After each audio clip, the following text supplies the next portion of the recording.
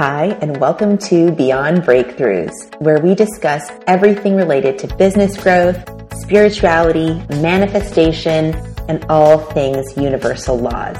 I'm your host, Adele Tevlin, founder and creator of the CEO Blueprint, helping women create massive abundance in their life and business on their terms, free from burnout, with absolutely no grinding over here. Let's get into today's episode. Good morning, everybody, and welcome back to the podcast. I am your fearless leader, Adele Tevlin.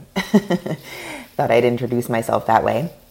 And it actually goes well with the title of today's podcast, which is Authenticity is the Currency of the Future. Authenticity is the currency of the future. So I've been saying that tagline for the last year. I brought it up in Morning Mindset Club. I brought it up in different conversations I've had with different people. I think I brought it up in the podcast I did with my dear friend, Brittany CEO. We talked about leadership and the future of leadership, the idea of divine feminine leadership, the idea of authentic leadership. And we've talked about this word authenticity a lot. And I wanted to kind of dig a little bit deeper into why people struggle so much to be authentic. Like, why are we even talking about authenticity? Like, why isn't authenticity just the mode of being for people? Like, why are we so afraid to be authentic? And the word authenticity really is, the definition, the meaning is to be able to be ourselves, to be oneself, to be true to yourself, to be who you are, fully self-expressed, the good, the bad, the ugly, the great, the not so great, the quirky, the serious, the controlling, all the things. Why are we not able to just be authentic? Why do we hide ourselves? Why do we wear these masks? This has been the question that I've been asking myself for years. You know, I've been studying human behavior since my days back at McGill. I don't want to date myself, but that was 1997, I believe. Anyway, long times ago, back when the dinosaurs ruled the earth, when I went to McGill, I was studying human behavior. My background is in human behavior, in neuropsychology, neuroscience, the study of the mind, psychology, NLP, CBT, all the things, DBT, inner child therapy. I've been doing this work for a really long time. And I think the reason I've been always so fascinated with this work is because at the deepest core, the question for me has always been, why do we hide who we really are? Why do we feel like we have to wear these masks, these ideal masks or images of ourselves? We can't really show who we are. And now, I mean, with the advent of social media and the fact that, you know, you got Instagram and Snapchat and all the things, right? Like, I don't even know all the things, but we have all the things. We have Facebook. We have all these platforms for people to see us. But the truth is that we don't often really show who we really are on these platforms. We show what I call the highlight reel, right? Like, oh, this is me on my yacht, and this is me, you know, this is me here, and this is me here. We don't often share on social media, this is me having a breakdown, and this is me having a fight with my partner, and this is me struggling with an eating disorder, and this is me feeling really depressed and anxious and alone, and this is me having, an issue with my child, and this is me struggling with my finances. Like, we don't really share the truth. We share the highlight reel. And I'm not saying that that's a bad thing. I'm saying, like, obviously, you know, we're not going to share all of our guts out to the world. But it does pose the question, why are we so afraid to be ourselves? And I wanted to take you down a little bit of a journey for why we're afraid to be ourselves, so that this might give you a source of insight and healing, and really start to look and talk about this idea that as we move forward in life, with everything going on in the world over the last 3-4 years, that authenticity really is the currency of the future. That we do actually, as human beings, gravitate so much to the people that are authentic. Like, I get messages in my DMs all the time. And I mean, I'm kind of a lot, you know, like I'm quirky, I'm myself, and I wasn't always myself, and we'll talk about that. But the more myself I am, the more I get people in my DMs every day being like, oh my God, I love your authenticity. I love how natural you are on camera. I love how you're just yourself. I resonate so deeply with you because I'm imperfect. I'm imperfect, and I don't need to be perfect anymore. I used to need to be perfect, and now the freedom I have is that I could just be me, and I'm perfectly imperfect. Like, I don't need to have my hair done and my makeup did and all the things, and I have my own quirks and I have my own insecurities, and I don't post everything with the best filter, and I don't, always have to be like in the best position to take a picture and all the things. I'm just like, this is me. If you were to actually meet me in my daily life, like I would be pretty much the same person. Like, honestly, like my friends who know me well could vouch that like how I present myself on social media or in my podcasts or my classes is, if you were to have coffee with me face to face, you wouldn't really know the difference. But I wasn't always this way. So why are we afraid to be authentic? So if you look back in your timeline of when you were a kid, and we've talked so much about this, especially if you've been in any of my works like the CEO Blueprint and done any of my foundational programs, we talk about that as children. Children are intuitive. We pick up on body language and energy from our parents, and our whole premise, our whole mode of operating as a child is to stay alive, to stay safe, to stay connected to our caregivers, because we intuitively know as children, even as young babies, that we need to be in connection with our caregivers to stay alive. So from a very early age, and I'm not going to go into this too deep in this episode, because if you really want to dive deep in this work, that'll be for a later time. You can also go back in some of my podcasts, and I go deeper into the conscious subconscious mind and all this stuff. But here I want to talk more about the connection that we build with our caregivers. And that connection is primal. It's literally, it happens in the entire animal kingdom. It's like the little calf comes out of its mommy, and the bear, the little cub is born, and you connect to source, which is your mom. It's the food supply. It's the life source, and your dad, to stay alive. So kids do this, and we go into connection with our parents, but we also recognize as children are, this is studied in child psychology, like children know how to morph almost in this very intelligent way into becoming who their parents need them to be for their parents to feel safe and comfortable as well.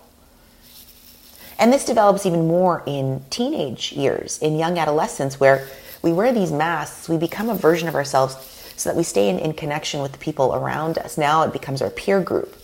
So it starts in infancy where you become shy or quiet because that's what your parents told you needed to be, or you become a certain way. I'm going to be this way to be safe. I'm going to be the good girl to be loved. And then you become more of that, or a different version of that in your young adolescence, because now your peer group, you're conforming to whatever it is that the peer group, you're the funny one because the funny one is what gets you attention, or maybe that's how you stayed safe as a child. So by the time people come into my work, and this was me like 1,000%, I didn't even fucking have the damnedest clue who I was. I had so many masks and so many personas and so many facades and so many ways of being.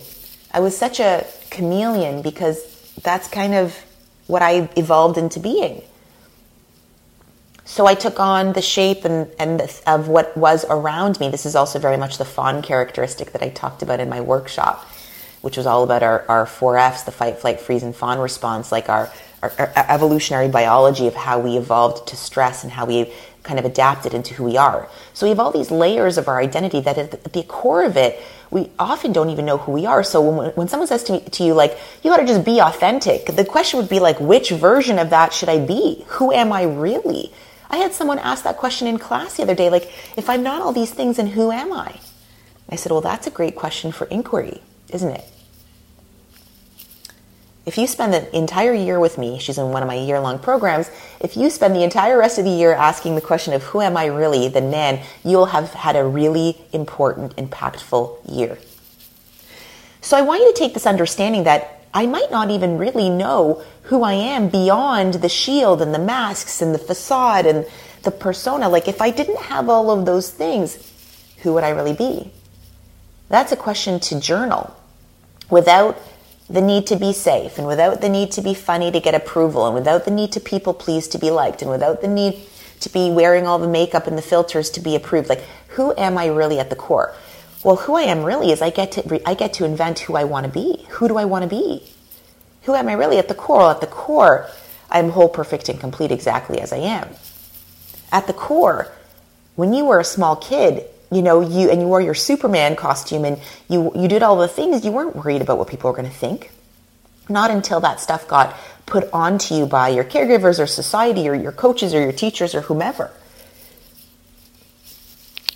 So without the masks, and without the looking good, and without the perfectionism, and without the, what are people going to think if I don't have makeup on, or or if I'm this, or if I'm that, or if you're a man, if I'm not a bravado, if I'm not, stoic, or if I show my emotions. And we've talked about that so much. Like, there are men in my group, and we talk so much about the importance of this work for men, because the truth is that men are at risk for suicide 40% more than women. But this is so unreported, because we're living in a time where a lot of men feel like they can't really be self-expressed and share who they really are. This happens, I think, a lot more for men than it does for women. So if you're a man listening to this podcast, I want you to know that this work is so important. You're not alone. And more now than ever, men need to actually become aware of their vulnerability and their authenticity and their emotions. And those are all things that men need to become aware of and process, if not more than women. Because women, it's almost like socially acceptable for women to do personal development a little bit more than men.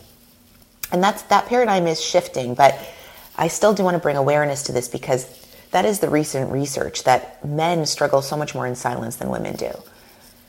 So this is why this is kind of the idea of like the etiology of like why we have a hard time being authentic, because it started deep in our childhood. Like, you had to morph into someone or some version or some shape or some thing. You became like a shapeshifter. If mom was mad, then you had to become this way to make mom comfortable. If dad lost his temper, you needed to do this. Like, if you were the good one or the kind one or the soft one or the loud one or this, then you were safe. And then that escalated in your teenage years, and here you are, however old you are, without the damnedest clue of who you really are. So when someone tells you to be authentic online, or authentic with your people, or authentic in your relationships, you're like, I don't even know what that is. So today's job for you is go sit with yourself. Take a pen, a paper, a pad, a notebook, your phone. Go sit somewhere in nature, somewhere quiet, if you can be by a bed of water. And ask yourself this question.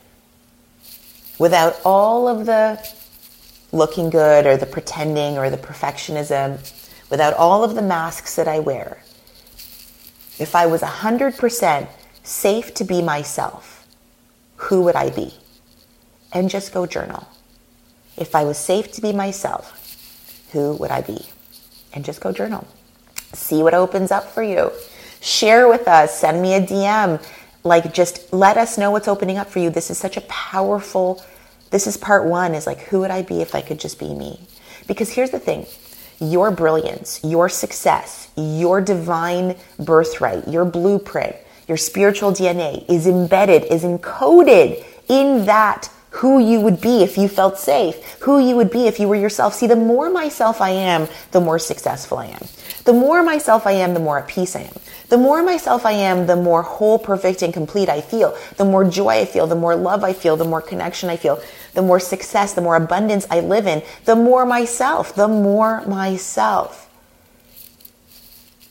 And I don't need to be for everybody. I'm not going to be for everyone. That would be impossible, to be loved and liked and appreciated and adored. I mean, that's an addiction to feel those things. It's a sign of low self-esteem to need to feel those things from everybody. I am not for everybody, but I am for who I'm for. And the most important thing is that I'm for myself. That I can look at myself at the end of the day and say, you were you, 100%. And when I wasn't me 100%, I own that. And I can clean that up and restore my own integrity and say, you know what, I wasn't fully myself there. I want to be more myself there next time. This is a work in progress. It's not a zero-sum game. It's an evolution for the rest of my life.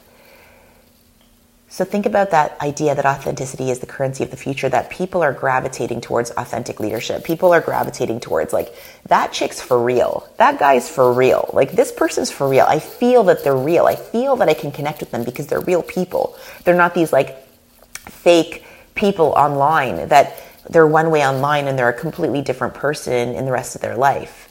This does not connect us to humans. What connects us to other people is to feel that we can be in connection with someone who resonates or represents or mirrors something back that we feel deep inside of ourselves. So I love you guys. Please listen back. Share this with someone in your life who you think could use this, and I'll see you in the next episode. Bye. So listen, thank you so much for listening to today's episode. And more than anything, what I really want you to know is that you can have whatever your heart desires simply because you exist. You're worthy of having it all.